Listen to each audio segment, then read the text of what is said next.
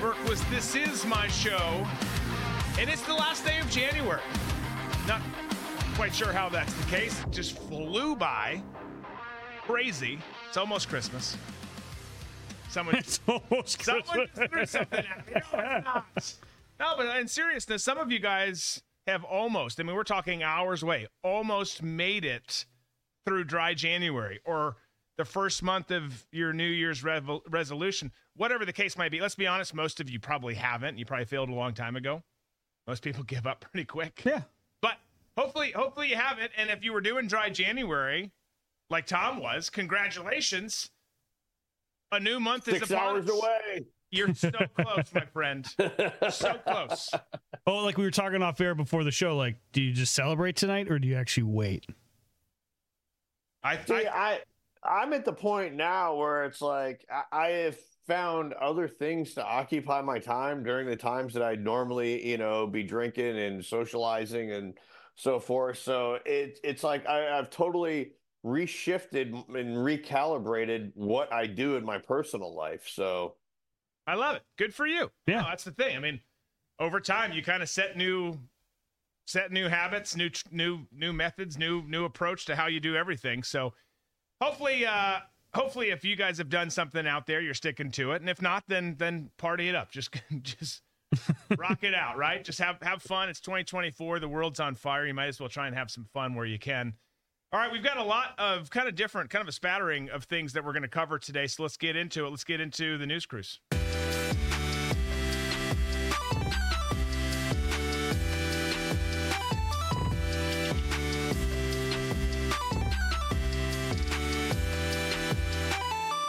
So Biden decided that he was going to finally visit East Palestine, Ohio, a year later. And with the visit, lots of hubbub, lots of people in the media and press talking about it, all sorts of discussion going on there. And you had lots of questions that were working their way towards KJP. And we'll get Disco back in his seat here for this, but I want to show this clip because maybe you saw this, maybe you didn't. But there was a question there was a reporter, who asked the question, will Biden drink the water there in East Palestine? Obviously making reference to the fact that it was poisoned and became toxic last year. Take a listen to this exchange. And then next month, when the president is in East Palestine, will he drink the water there? Look, what I can tell you is the president's focus has been to do everything that he can to support this community from day one. We get what's going on the ground. We understand what's going on. That's why we've had the EPA. That's why we had DOT. That's why we had HHS. That's why we've had FEMA on the ground. This is not about some sort of political stunt here. This is not what this is about. This is about this president being a president for everyone and showing up for this community. That's what this is about. I'm not going to get into some sort of political stunts about drinking water. What we're going to focus about is making sure they have what they need. And the president was invited by the mayor, by community leaders. He's going to show up. He always said he would be there when it was the most helpful. All right. So I jumped the gun. I said he was there. He's going this coming month on the anniversary. But point being is the question. The question of, is he going to drink the water? And I love that KJP says, I'm not going to get into a political stunt. It's not a political stunt. It's a legit question. Did you see what happened there, Karine? I know that you and the administration really didn't give two shits about it when it did happen, but I don't see that question as anything other than fair and reasonable, because the people in East Palestine went through that horrific experience, have been enduring that horrific experience ever since. And where we're really sadly probably going to see the worst issues from that train derailment are years down the road with all of the fallout from that. That's the big concern, and there is reason for that. I don't care that the EPA went there and the DOT. They didn't do anything, and the response that they did have was slow. Do you remember when Mike DeWine, that oily little shifty fuck governor, went down and did one of these? It's delicious. Yes. and just put his lips to it, and then that was it, and they all dumped it out. Karine Jean-Pierre, with that answer, just reiterates the point of how stupid and completely incapable she is of doing that job. Right. The proper response to that question, and I'm not even a PR person, but I was just putting myself in her shoes and how I would answer that. I would say, look, in dealing with the president of the United States, we have to take all security risks into question whenever he goes somewhere. And that includes drinking from a tap, no matter what it is, where it is. It could be East Palestine, Ohio. It could be Dubai. It could be anywhere around the world.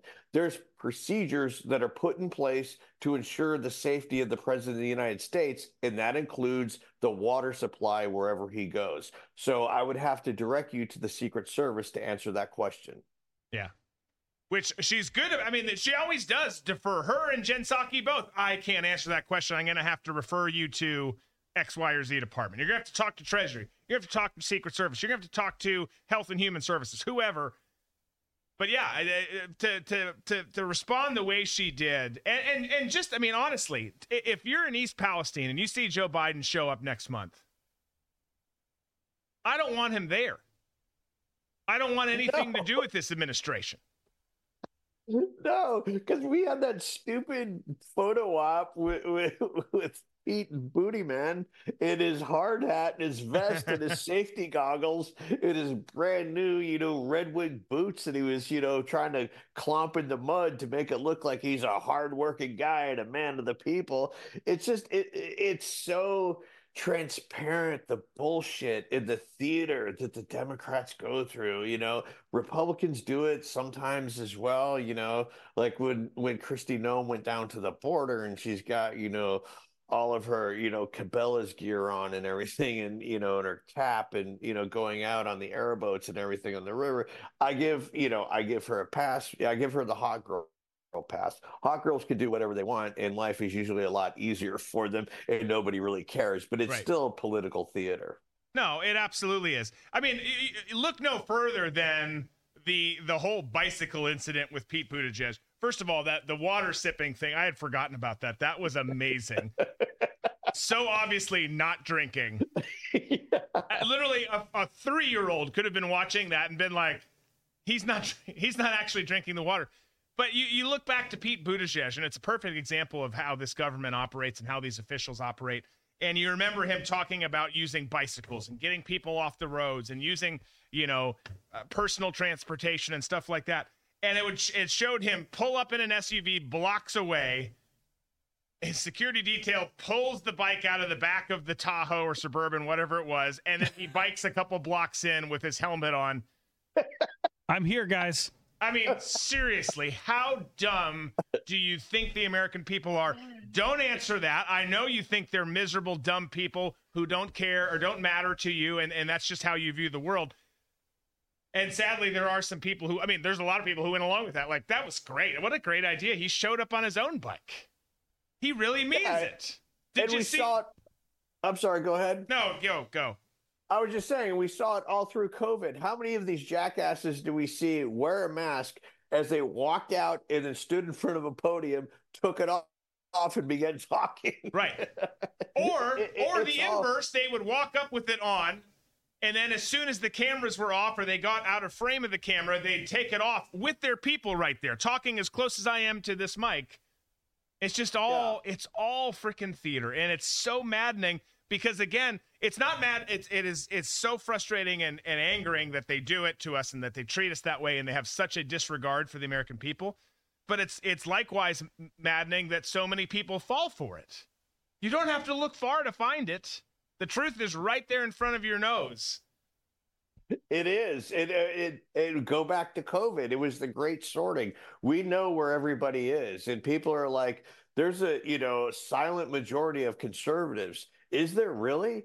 Let's look back. Look at your own community. How many people were that you vote Republican were dutifully putting on the masks? Yeah. I don't think there's this giant silent majority of conservatives anymore. No, that is the silver lining, without a shadow of a doubt, of that whole scamdemic and everything that happened then is we figured out exactly who everyone was, for the most part. Not everyone, but you learned a lot about a lot of people. All right, let's transition to what's happening on the Hill. You've got this whole Mayorkas impeachment saga going on, and the House continues to pursue impeachment for the DHS Secretary, Alejandro Mayorkas. After some back and forth in committee, the articles went through with a vote of 18-15 in favor of proceeding. I'll read this little update here from the Daily Wire. A House floor debate and vote to impeach Mayorkas is expected as early as next week. If successful, it would be the first time a cabinet secretary has been impeached since 1876, but the GOP majority is contending with a tight margin and some doubts among rank and file. The effort also faces long odds of achieving a conviction in the Democrat-controlled Senate. So here's the thing, folks. This thing's pretty DOA in my view, but let's assume for shits and gigs that the House-controlled GOP, finger parents very much for that, has enough gusto to actually do the right thing, actually vote the right way here. I don't think that happens. I don't think that the House actually has the gusto and the balls to do the right thing. But let's assume that they do. Let's assume that it goes all the way through the entire process on the Hill. It won't. Newsflash. Spoiler alert. It's still, and I don't like sharing this news. We've talked about this before. It still will do nothing because they simply will replace him with someone similar or worse. He's not going to get past the Senate. He's not going to get booted out. But honestly, play that out. If you want to live in fantasy land, play it out and pretend he actually gets impeached and removed from his position. Who still is in charge of the government right now? Not us is the answer. Yes. Again, this is all for show, but I think that if you want to look like, if you're the Republican Party, you have to look like you care. So you have to chalk up some sort of wins. Even if it's not a win, it's like you at least have to put forth the effort. And I think that's the position that they're in now. The Republican Party doesn't have the stones to take on the Democrat apparatus or the permanent DC apparatus because the leadership in the Republican Party are all part of that apparatus. Yeah. So they're not going to do anything to harm their little piece of the pie. There's maybe what we always say, there's maybe 10, in the House and in the Senate that would, but the rest of them just want to go along to get along, and they're not going to upset the apple cart. No, not at all. They're just not. And it sucks. I hate it, but that's how it is. Today on the Hill, in the Senate, not the House, you had Lindsey Graham talking with Zuckerberg, and a lot of people talking with Zuckerberg, right? And Lindsey Graham put out this had this clip of the statement in the session, but the clip was put out and shared in a bunch of places.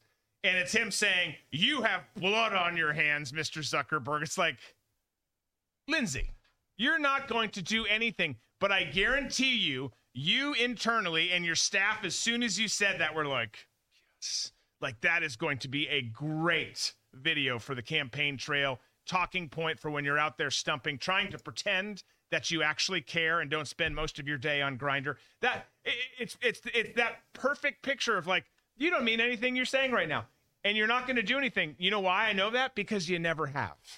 You've never cared.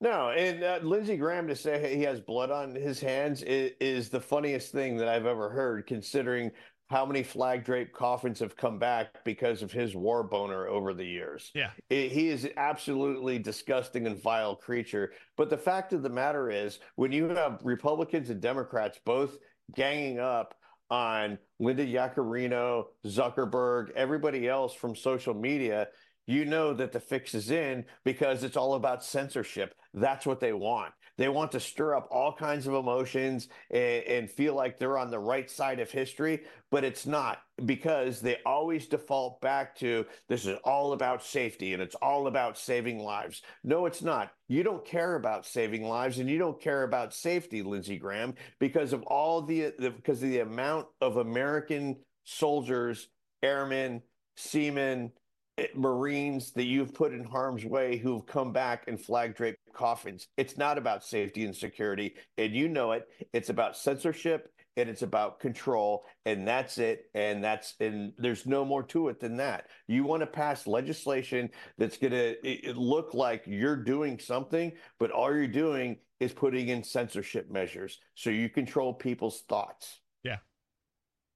Nope. Can't say I disagree. Can't at all. Well, let's talk about the election, because they're always focused on elections and campaigns, not actually doing things, not actually focusing on the American people or our country as a whole. And Biden got some bad news in Michigan. You had a situation unfold, some new data come out, and this all, of course, is assuming Joe stays in the race. And assuming he does, which I'll reiterate is a massive slap to the face of the American people if that happens. But if he does, he's facing some bad news. This time with the Arab population up in Michigan, obviously a large concentration of Arabs in Dearborn and a couple other communities there in Michigan. You've got some Michigan, I'm just going to read this article here. I forget where this one's from. Some Michigan Arabs and Muslims have launched an Abandon Biden campaign, part of a broader national movement still getting off the ground, to ensure that their community shows up to cast their votes, but not for Biden. The campaign's organizers, who also oppose Donald Trump, have not yet coalesced around a strategy for the general election. They're still debating whether to encourage voters to support a third-party candidate or to skip the presidential contest altogether while still voting for other offices. Either way, the organizers are telling Muslims and Arabs voters that they should show up and vote rather than stay home.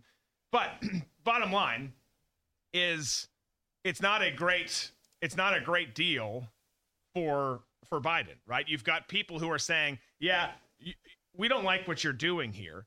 And this is one pocket of people. Dearborn, Michigan does not represent the whole country. In fact, kind of the opposite. But minority voters and separately independents, just on a kind of 30,000-foot view here, are going to be a huge factor in this election, no doubt. They always are, but they specifically will be in this one too. And while Trump may not have the Arab vote at scale, he's making big strides with the Black and Hispanic communities. He's making some huge steps there. He did in 2020 as well.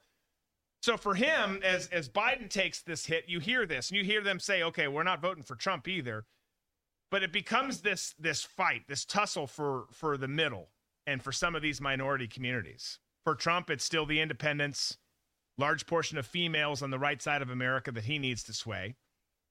But with all of this, as that news is coming in, you've got RFK, who's still considering a libertarian run, which is one of the only remaining options that actually would allow him to get on the ballot in some of the swing states in America. And if he does, in fact, go this route, it's, as we've talked about a lot, it's going to get really interesting because the left is over Biden, but they still hate Trump. Trump has his base fired up for sure, but he still needs to expand it. So were RFK Jr. to run, he will definitely play spoiler for someone. Debate on who he plays spoiler for more, but he's going to play spoiler. He's not going to win, to be clear.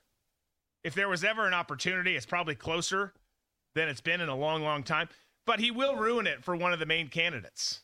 And I think that this is all getting fascinating. It's shaping up to be a very interesting election year. And I say interesting, it's not. It's terrifying. That's the more appropriate term here.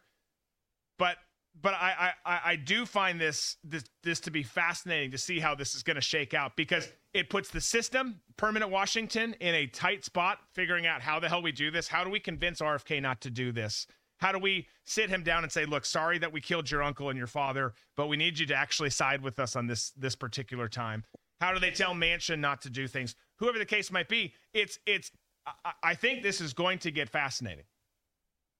Yeah, I think it's going to get fascinating too. And, for the most part, I agree with RFK on a lot of things, especially the whole vaccine thing. I think, most people who are libertarian or have a conservative sort of center-right bent to them agree with him about Fauci and experimental vaccines and so forth, and especially the COVID vaccine and the cover-up that's been going on between Big Pharma and the government, and the regulatory capture that we've seen with big business, Big Pharma, and governmental agencies. Those are all issues that, I agree with RFK on. I also agree with RFK for the most part on environmental things, especially his views on conservation and in our public lands, and especially water purification. But he loses me with the whole green agenda and also with the Second Amendment. Those are two zones that I will never agree with him, and he will never agree with me, and therefore I can't, in good conscience, vote for him. Yeah. But No. I also think when it comes to Dearborn, Michigan, and how things are shaping up in Wayne County, where you have Dearborn, and you also have, and I believe that's the same county that Detroit's in. 100,000 people plus is a pretty large voting block, and I can't see. I can't see the folks, the people of Muslim descent in Dearborn, Michigan, voting for Trump because of his policies in Israel, in moving the embassy to Jerusalem, and in being a proponent and a financer, of the Iron Dome and the military, Israeli military, and everything else. But I don't see a big Muslim population voting for RFK because of RFK's voice. I think they would see that as a sign of weakness, and they wouldn't want somebody in charge that they deemed as weak. I think it's a cultural thing with them.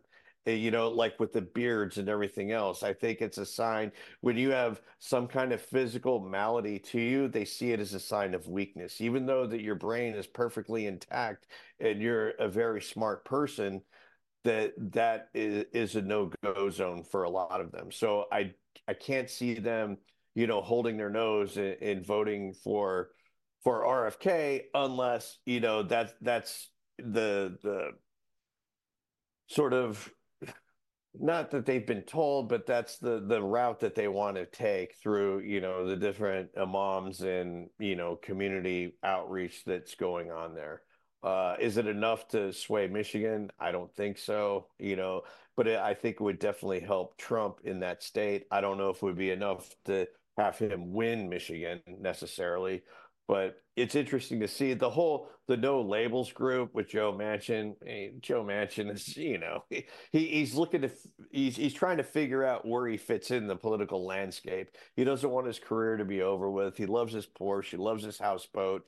He loves that lifestyle, but he won't go full commie because he knows that's a losing proposition in West Virginia. Right. But he still is a part of the DC apparatus, and and that apparatus is like being on a yacht. You can eat all the food you want, drink all the drinks, have sex with whoever you want, but as soon as you get off that yacht, they want to drown you. Yeah. So he's just trying to figure out if there's any kind of a lifeboat where he still could be part, of this yacht that's, cruising around the Adriatic without, going the way of Ghislaine Maxwell's father. Well, yeah. Look, I'm not saying I respect Joe, although there's parts that Joe and RFK Jr. both get right. They just do. I can understand and respect the position that they're in because they see both sides going further this way and further this way, and they are wanting to still be a part of things, but they're really left without a party. I don't think we actually have two parties, but they do. Traditional folks still kind of believe that's the model and that's the way things work, and they're really kind of stuck. But they could play an interesting role. I agree. I don't think that the Muslim and Arab community is going to step up and vote for him. And culturally speaking, you're absolutely right. There's maybe people would be like, that's awful that they wouldn't support him because of that. Well, but you got to spend some time in those parts of the world to kind of understand things differently and look at it through a different optic. It'll be interesting to see. Now, let's talk. Go ahead. Oh, I thought you were saying something. Sorry. Let's look at this because bad news. If this proves true that Biden's going to lose at least that particular county in Michigan in terms of the votes with the Arabs and Muslims there, if that scales across the country, it starts to make a little bit more of an impact. But let's assume for a second that RFK doesn't run with the Libertarian Party and he's not on the ticket. And it's just Trump versus Biden. It's a rematch of 2020. According to new data that's out, take data with a grain of salt, take polls with a grain of salt. Most of it's totally BS. But according to this new data, if the election were held today and Trump is still in the race, the Democrats don't have their way in terms of court and some of the legal stuff that's going on, he would win all of the key swing states, according to this data. You can see on this graph, we'll start and kind of scale, but all states he's +6. He's up 3 in Arizona. He's up 8 in Georgia. He's up 5 in Michigan. He's up 8 in Nevada, up 10 in North Carolina, smaller margin in Pennsylvania, up 3, and then up 5 in Wisconsin. You can see the source there. It's a Bloomberg News Morning Consult poll. Almost 5,000 registered voters took part in it. So that's got to be good news. But I would also say, I'd reiterate, you can't trust polls. Never can. Polls, if you listen to polls, Trump was never the president in 2016. It wasn't going to happen. If you listen to polls in 2020, you're going to get a different result. So you can't trust polls. But this is interesting data point. Some of those states are razor close. So it's a super narrow margin. Pennsylvania, Wisconsin in particular. But this is also still really encouraging news because at the end of the day, while I still think there's a lot of people who don't want to support Trump in 2020, and I'm not talking about America First conservatives, obviously they do. But there's a lot of people in the country, you know them, who are like, no, either I liked him before, but now I'm over him, or I never liked him. You've got a lot of people in that bin, so you've got to get those people. And I think if there was a different candidate on the other side, he would struggle more to get those people. But because of the failed policies, because of how everyone's bank account looks, because of gas prices, because of mortgage rates, because of wars, because of an open border, because of all of these things, people are like, well, I don't know that I want to do that again. So it's the lesser of two evils. Before it was, I'll do anything but Trump. Now it's, I'll do anything but Biden. And that's got to play a factor in this election cycle. Again, presuming RFK doesn't get in, still does regardless, but presuming RFK doesn't get in, I think it'll weigh heavier. And then also that Trump's still there. Yeah. And Biden wasn't supposed to be here. Kamala was supposed to take over. I think everybody's aware of that right now. But Kamala, nobody likes her. No. Her staff doesn't like her. Biden doesn't like her. Jill hates her guts. There is nothing about Kamala Harris that anybody likes. And so Biden can't step back and say, okay, you're now the vice president. I think we dodged a bullet with Biden selecting Kamala Harris instead of somebody like Gretchen Whitmer. If Biden takes Gretchen Whitmer is now the president of the United States. And I think I think she's almost unbeatable going into the 2024 election against Trump. So that, the misstep that they made with Kamala Harris is actually helping the Republican Party. Which is shocking because it's not shocking that no one likes her. No one liked her in the run up to 2020 either. She's always been loathed within her own party. But they thought, okay, but we can have a female in this role, a woman of color in this role. And then if she gets here, I mean, they just played the identity politics game, despite the fact that no one liked her and people internally were probably saying, no, that's not a good move. Find someone else. And I think it did benefit us. It's scary to think that a Whitmer or a Newsom would have any sort of gravitas and the ability to be more of a threat because they're just disastrous people. But right, but they can speak. Kamala can't speak, and she's totally unrelatable to the average person. Whereas we both view Whitmer and Newsom as very duplicitous and oily people who are willing to lie, and tyrannical to get what they want, the outcome that they desire. Which they're sociopaths, it's almost like they really enjoy lying to people. Like it fulfills like some sort of need, like some like pervert who likes to like peek into windows and stuff and just sit there and be like, and then the relief, that they get, that's what I see from them when they tell a lie. It's almost orgasmic to them. Yeah. That's true. And also quite the visual. All right, let's speed along. We've got some other stuff to get to before we get to our next stories here. Let's touch on the question of the day, which is this. You're going to have to think for a second here. Some of you maybe already do this. But whether you do or you're thinking of starting or just for shits and gigs for the question, if you could collect anything, no limits, what would it be? If you could collect anything, what would it be? Tom, are you ready for this? You're Oh up my first. goodness. If I could collect anything, what would it be? If I could collect anything, what would it be? I would go with something random. I would go, you know what I would collect, and I think that would be something that would be an awesome collection because I enjoy running. I ran in high school and in college, and then on into my adult life where I've had periods where I've run a lot and periods where I haven't.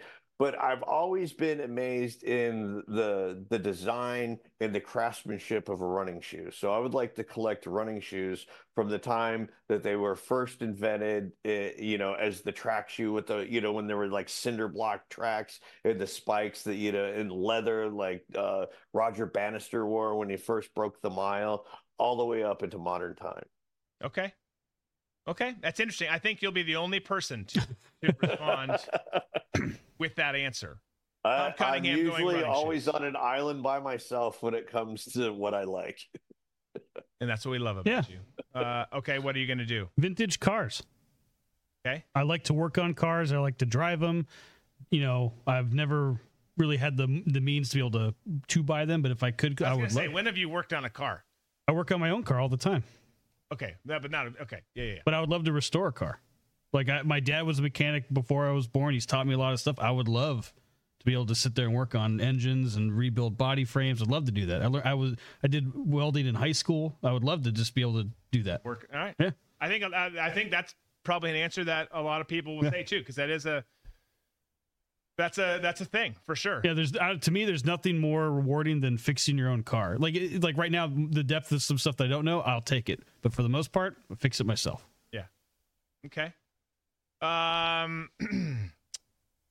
Okay, I like it. Let's so we got muscle cars, says F News. Clocks, says Judy. Nothing. My great grandfather in my house is chaos.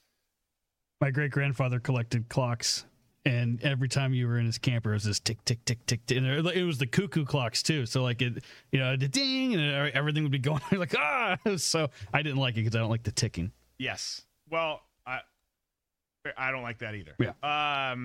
So Ottawa James says gold coins. So let me just tell you, I wasn't planning on this, but let me just tell you, I'm putting it in here right now. I just put a link in there. So I've taken a break for a while. We had to do some stuff with the old network for partnerships and stuff like that. That was kind of, I'm not saying it in a bad way, but you have networks have their different deals and whatnot. We're partnered now with a gold company that is outstanding. Pro-America, Christian, they're guided and base everything on biblical values.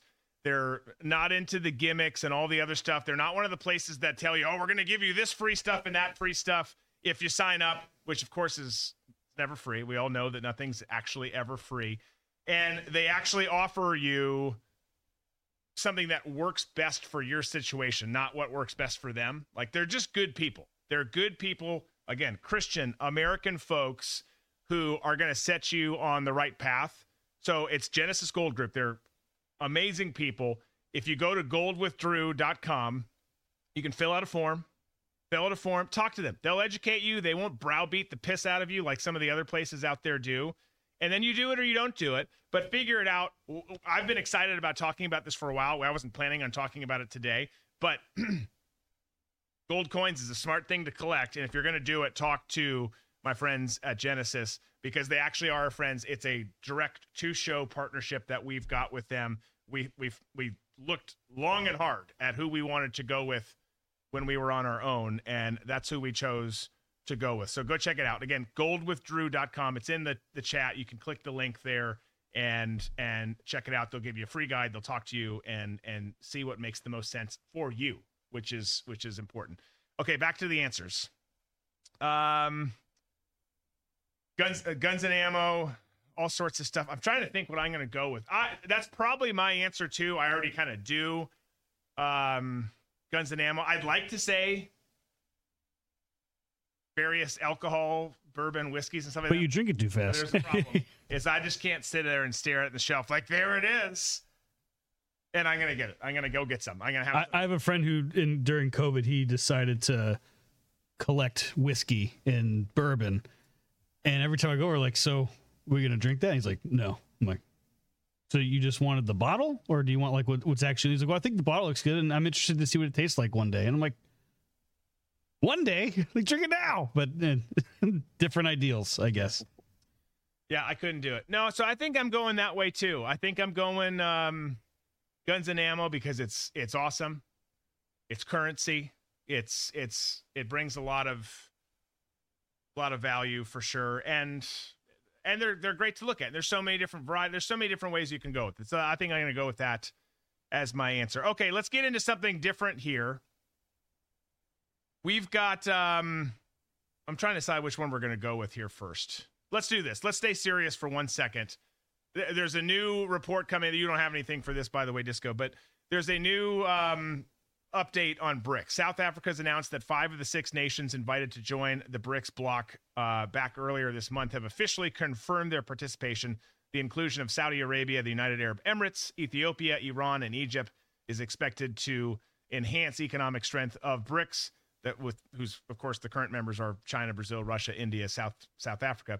But you've got this expansion happening. It's confirmed. There was 22 countries who've expressed interest, many others who are wanting to get in and likely will get in and be a part of that block. But I bring all this stuff up because there's a lot of people out there, and we've discussed it here on the show a great deal, actually, but there's a lot of people out there who are kind of like, so what? No big deal. It's a big deal. And this could have a huge impact on the U.S. economy, the value of the dollar, how our alliances look, how trade deals look. We're already seeing that with so many different trade deals that are out there, with so many people abandoning the U.S. dollar and pushing into this. So I still find this as one of the most under-discussed, super important stories that are out there.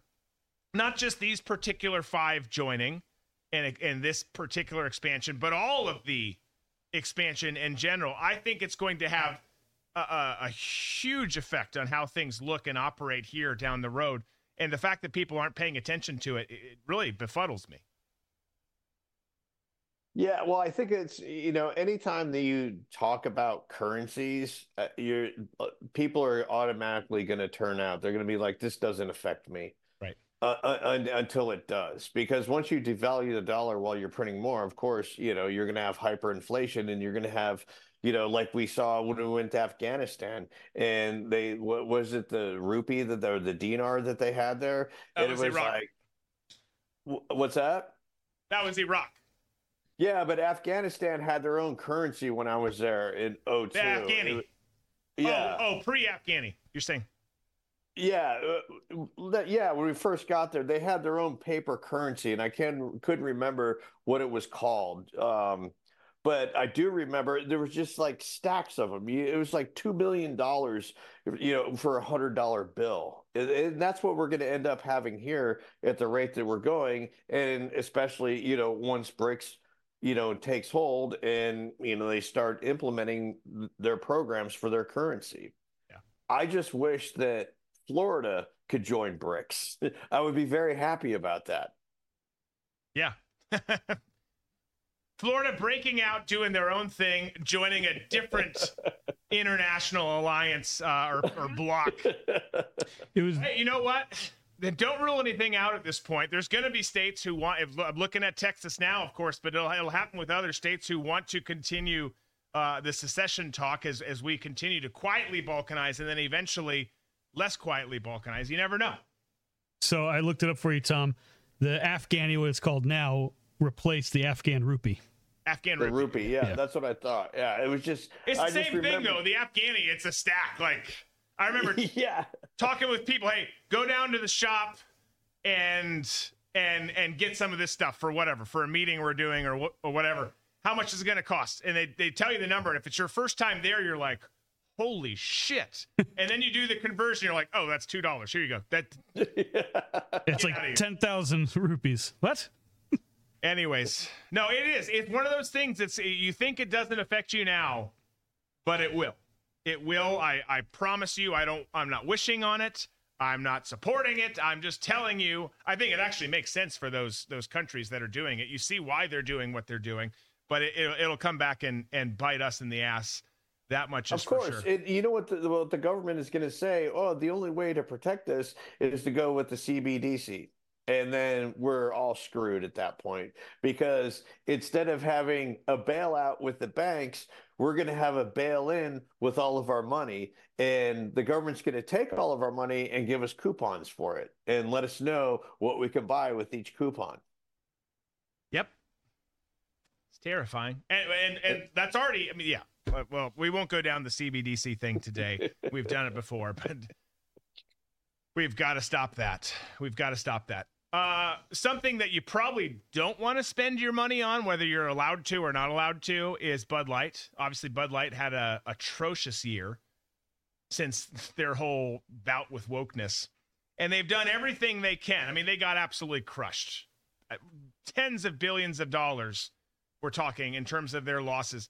Just devastating what happened to them. So they've been trying to crawl their way out, and now there's a partnership with Shane Gillis, the comedian who we all love here. If you don't know who Shane Gillis is, you're missing out. He's friggin' hilarious. But they're doing a partnership with him. I don't have all the details. I just saw the headline actually while we were doing Coin Club, and then decided we would just reference. They're going to be a part of his 2024 tour. Part of his 2024 tour. Yeah. So I just know in advance. I know that folks on the right are going to call, because they're idiots, for banning Shane Gillis now and going against Shane Gillis.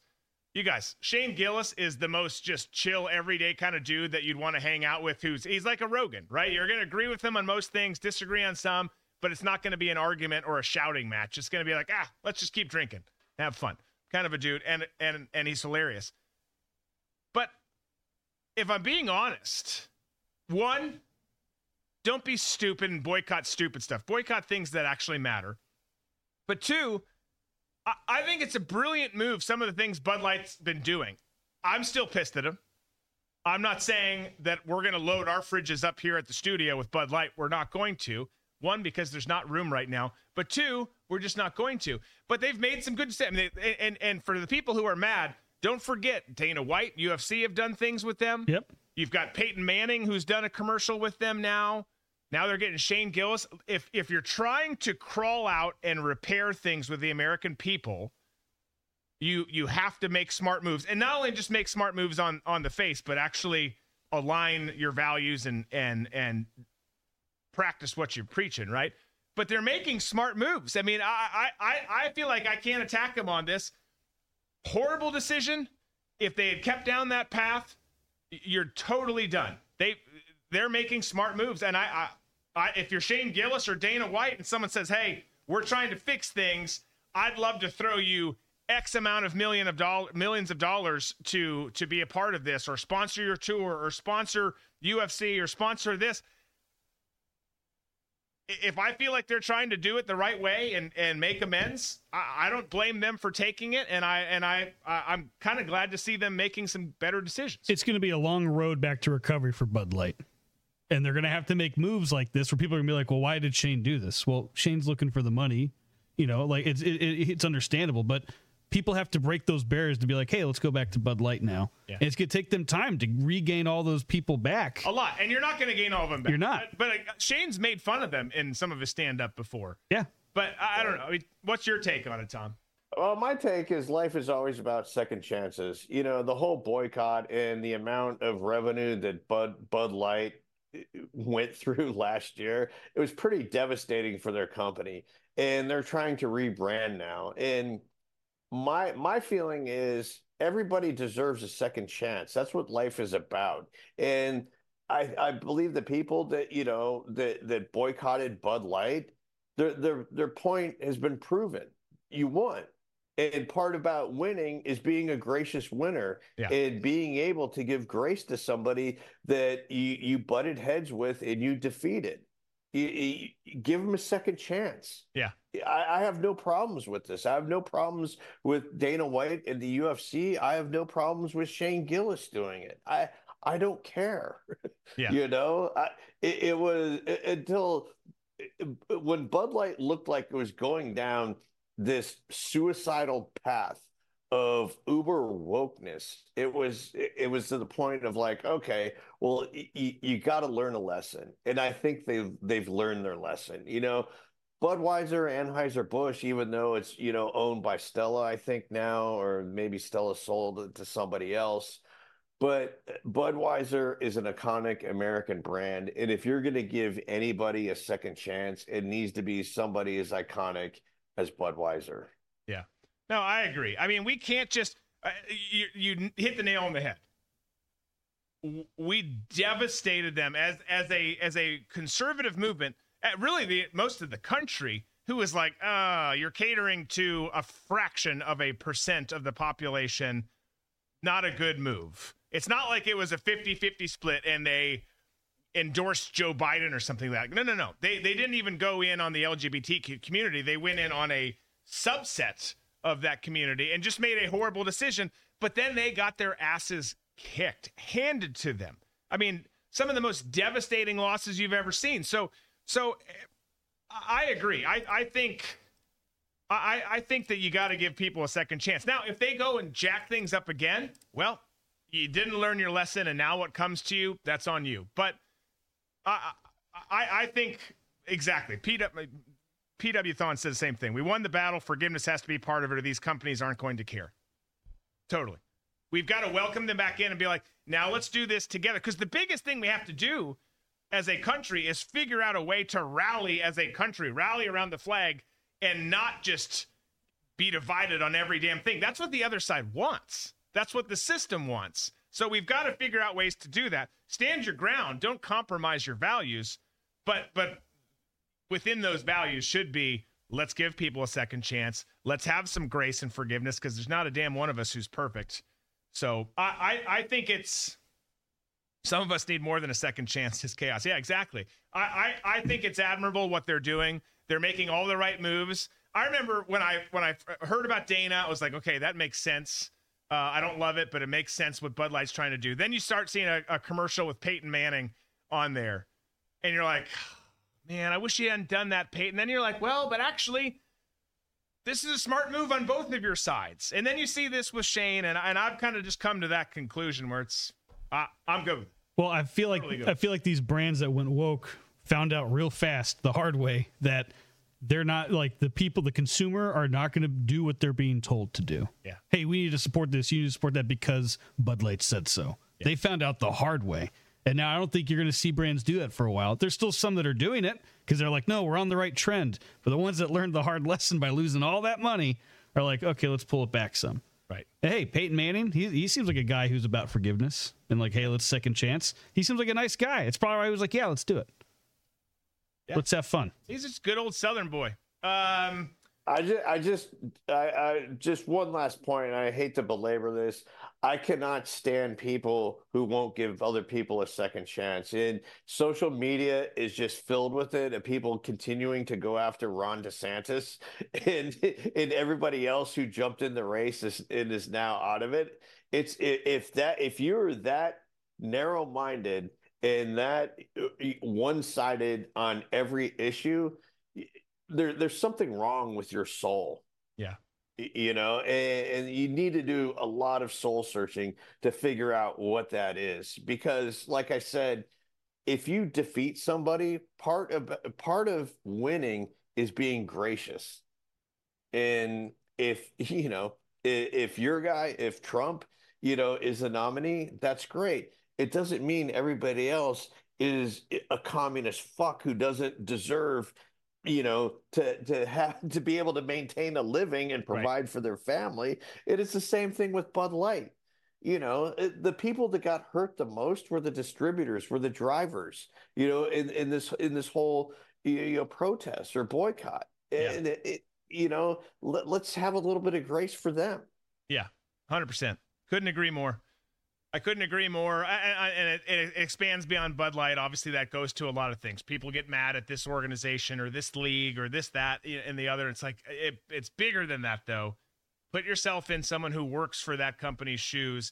I'm not regretting what happened to Bud Light. They needed to learn a lesson big time, because we've got to we've got to somehow find our way back to normalcy in this country, and letting more nonsense go and just fly isn't the way to do it. So you've got to call people on it, but then you've got to do it the right way on the back end. So real quick, can I just interject? Yeah. Speaking of winners, did you guys see about the United States ice skating team? Because, like every year they do like the countries will also, however they did, they get ranked and they get medals. Well, in Beijing at the last Winter Olympics, United States was given a box because Russia had the whole doping gate that was going on. They're like, hey, we'll figure out what medal you're going to get later. Well, it was announced this morning they're getting the gold because they found that there was more doping going on with Russia. So they've been disqualified from those Olympics, and now they'll be receiving their gold medal in the mail soon, or they don't even know how they're going to get it. But hope there's insurance on that. Yeah, but it's one of those things where they're like, yeah, it's awesome. It's still kind of sinking in. We're not quite sure if we're excited because, yes, hey, we got the gold, but we never got our ceremony like everyone else gets. Right. And so it's like, how are they going to do this? What are they going to do? It's probably just going to show up in a mail. And they're going to be like, hey, look, I got my medal. Right. Yeah, Havoc says takes so much energy to keep hate going. Absolutely. Absolutely. That's why you bring up, Tom, the stuff I was very loud about it. We've collectively all been loud about it, about the infighting on our side. It's exhausting. Why would you want to put yourself through that? Like, why would you want to make yourself that miserable where you have to just go after people on your own team so much, let alone the other side, but your own team? It's just crazy. It is exhausting. Okay, let's do one last story here. Let's do some sports. Oh, catching me off guard. Sure am.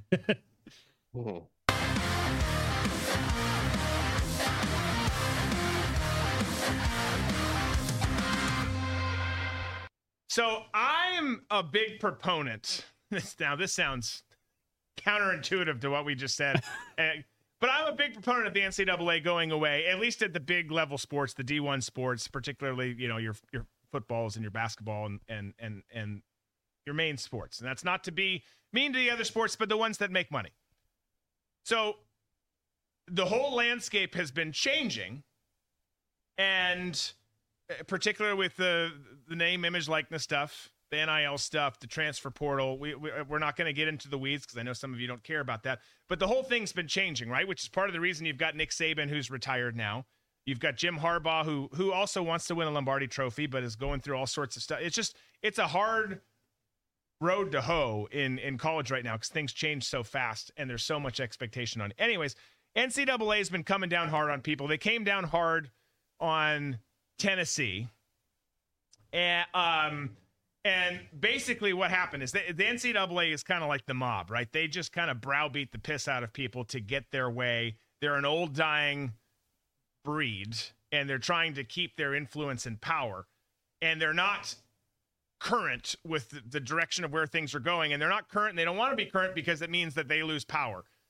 So they've gone after a lot of people. Tennessee was in their crosshairs, and them and Virginia both pushed back. As Clay Travis stated, the states of Tennessee and Virginia request immediate suspension of all NCAA NIL rule enforcement. If these states win, and I bet more states will join this lawsuit, the NCAA is officially dead in major college sports. This is a big deal. The complaint is 20 pages, well-researched, savage in its evisceration of the NCAA. Love that it's filed in East Tennessee, too. Not many better jurisdictions in the country that would hate the NCAA more. In terms of the actual lawsuit, one of the key points that the lawsuits make is on behalf of the players that enter the transfer portal but are not allowed to discuss NIL opportunities before they enroll at a particular school, which makes no sense, of course.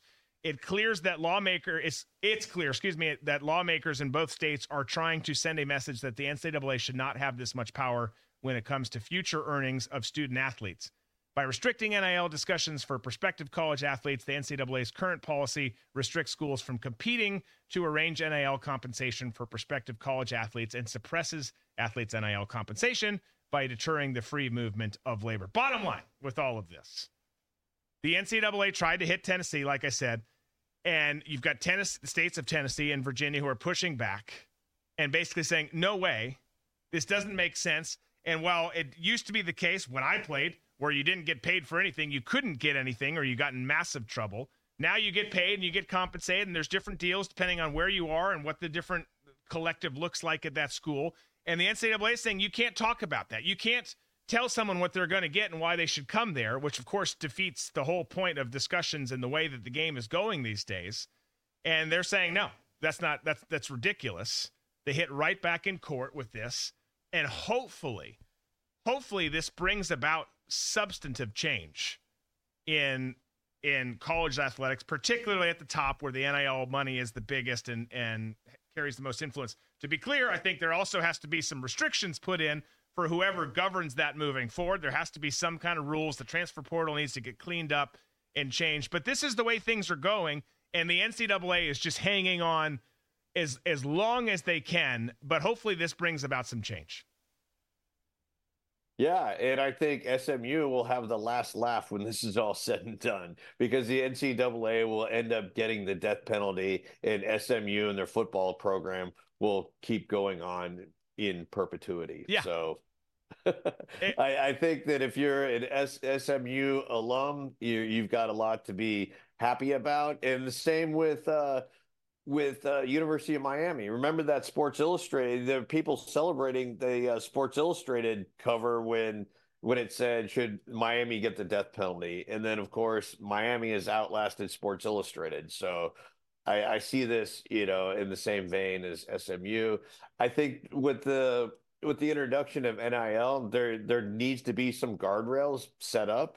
There needs to be some kind of competitive fairness, I guess. But how do you do that? Right. It's like if you're a Texas and you've got money just rolling in for your athletic program, or in Alabama, how in a free market, how are other smaller schools going to compete? I don't know what the answer is. I don't know,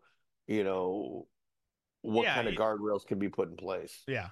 Well, I don't either. They're going to have to figure it out. It's going to be the Wild West like it is now for a while, because like you're saying, Ball State and Buffalo don't have the resources that Alabama, Michigan, and Texas do. It's just literally might as well be different planets that you're on. The flip side is if you have some big donors who graduated from there, some big time alumni, you can flip the script quick and be like, hey, you know what? Cool. We're going to take this Mountain West school, dump a shit ton of money into it, and elevate the program faster than it ever has before. It's chaos out there. But the main thing is the NCAA has done this wrong for a long time and is just not up to date with how things are. I'm not saying the NCAA is actually going to go away. They're not. But for big sports, that the writing's on the wall. They are. Like, eventually these power conferences will be their own governed body, and they will say, bye-bye, NCAA. And that's just how it's going.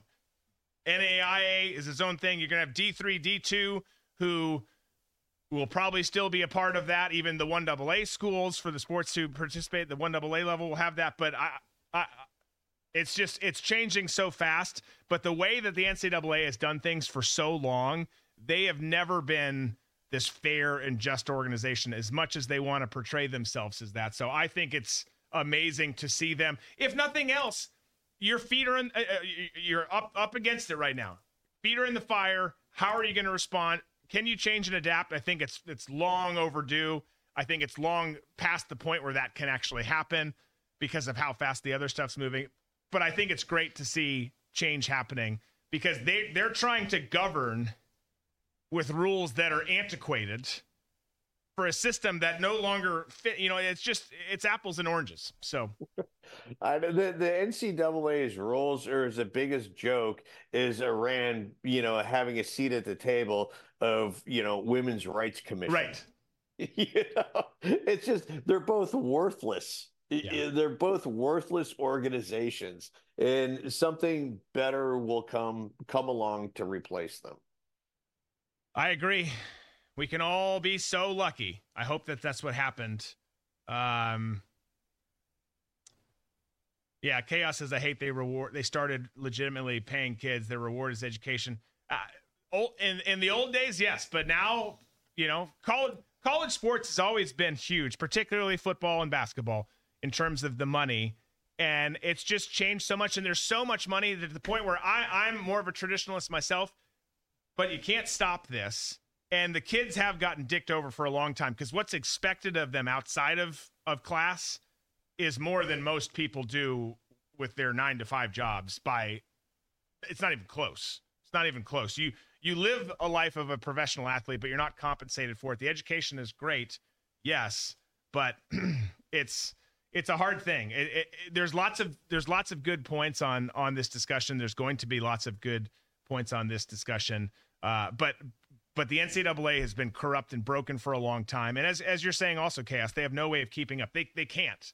They just absolutely can't. And I'm glad that they can't, because I don't think that they've done student athletes in the schools justice for a long time. So I think something else does need to change. Like Tom and I have both said, though, there has to be some guardrails. There's going to have to be some rules. There's coaches saying that now too. Hey, we can't have free agency start during the season, as an example. It's got to be at a certain period, just like there is for recruiting. You can only recruit and have in-contact meetings at this time. You can only do correspondence at this time. This is a dead zone. There's got to be some rules. We'll see. We'll see where it goes. I'm just glad that the NCAA is getting pushed back on, because for the longest time it's been like, well, whatever we say goes. And that's the end of it. No more discussion. All right. No more discussion here either. We're going to get out of here for the night. We appreciate you guys being here. Please hit that like button. Please pay attention to the sponsors in the show notes. There's lots of good ones that we've partnered with. If they're in that list, we like them. We're not putting people in there that we don't like. Just not going to happen. So give them some love and support. Again, hit that like button. Make sure you're subscribed here on Rumble or whatever location you're watching it on. Make sure you're subscribed on the newsletter, which you can do over at drewberquist.com. And we'll look forward to seeing you tomorrow, Thursday. We'll do some more memes. It's going to be a great way to end the week. Be safe, be smart, be free.